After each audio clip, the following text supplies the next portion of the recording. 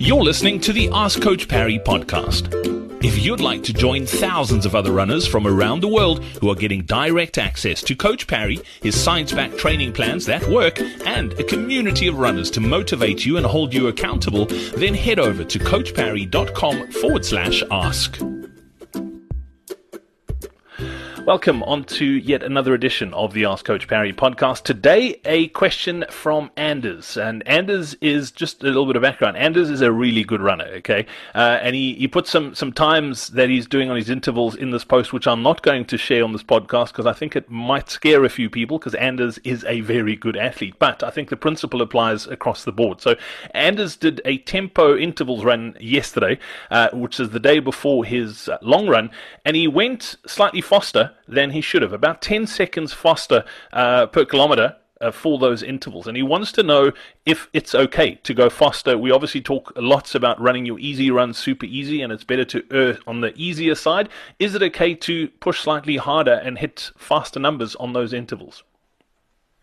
So there are a couple of things that we need to understand first before we decide whether Anders was running too fast or not. So one of those would obviously be the immediate impact that running those intervals had on his long run. It'll be normal to have some fatigue, but because we do run our long runs pretty slowly, that fatigue shouldn't really interfere with the comfort or discomfort of that long run. So that will be one of the clues as to, did I overextend myself? The second thing, and this is where even if we don't train to heart rate, it's quite useful having heart rate as a metric to track how we've been going. And in the initial intervals that he did, we can obviously track the heart rate and have a look at, is there a steadily increasing peak heart rate across all of those intervals? And is there a change in the steepness of his recovery heart rate gradient? So if those lines are pretty parallel, even if they don't quite come down to the same low point each time, but if they're pretty much the same gradient, then we will go, okay, the speed on those wasn't too bad, and Anders was able to maintain the same speed across them.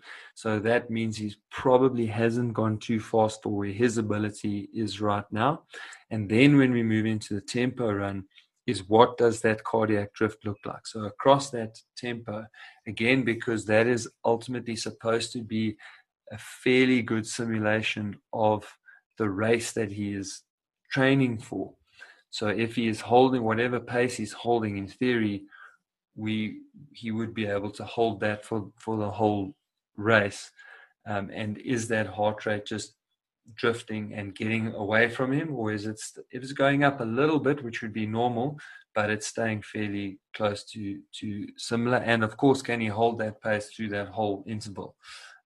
If you're getting slower as you progress through the set, then we can be sure you've definitely gone too fast.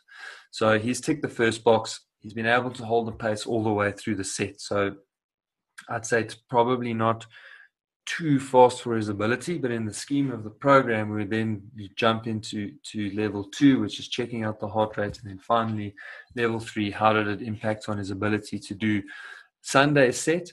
And then because Sunday's set may have been compromised, will there be enough recovery between Monday being a recovery run / rest day and Tuesday when he's expected to run his fastest run of the week? And how do those two things impact? And by the time he gets to next week's similar but slightly different workout, that will actually give him the answer of whether he should just slow down ever so slightly or whether he's pitching that workout at the right level. Great stuff. Anders, great question, Lindsay. Thank you very much for that. We look forward to catching up again next time. Cheers, Brad. Hey, it's Brad here again. Thanks so much for listening to this episode of the Ask Coach Parry podcast. Before I go, we're giving away 3 months access to the Coach Parry Training Club to the value of 1,000 Rand at the end of this month. So if you would like to stand a chance of winning, simply leave us a review on Apple Podcasts, Spotify, or whatever podcast app you're listening to this podcast on. And don't forget, if you've got a question you need help with, or you'd like to run as well as we know you can, then head over to coachparry.com/ask.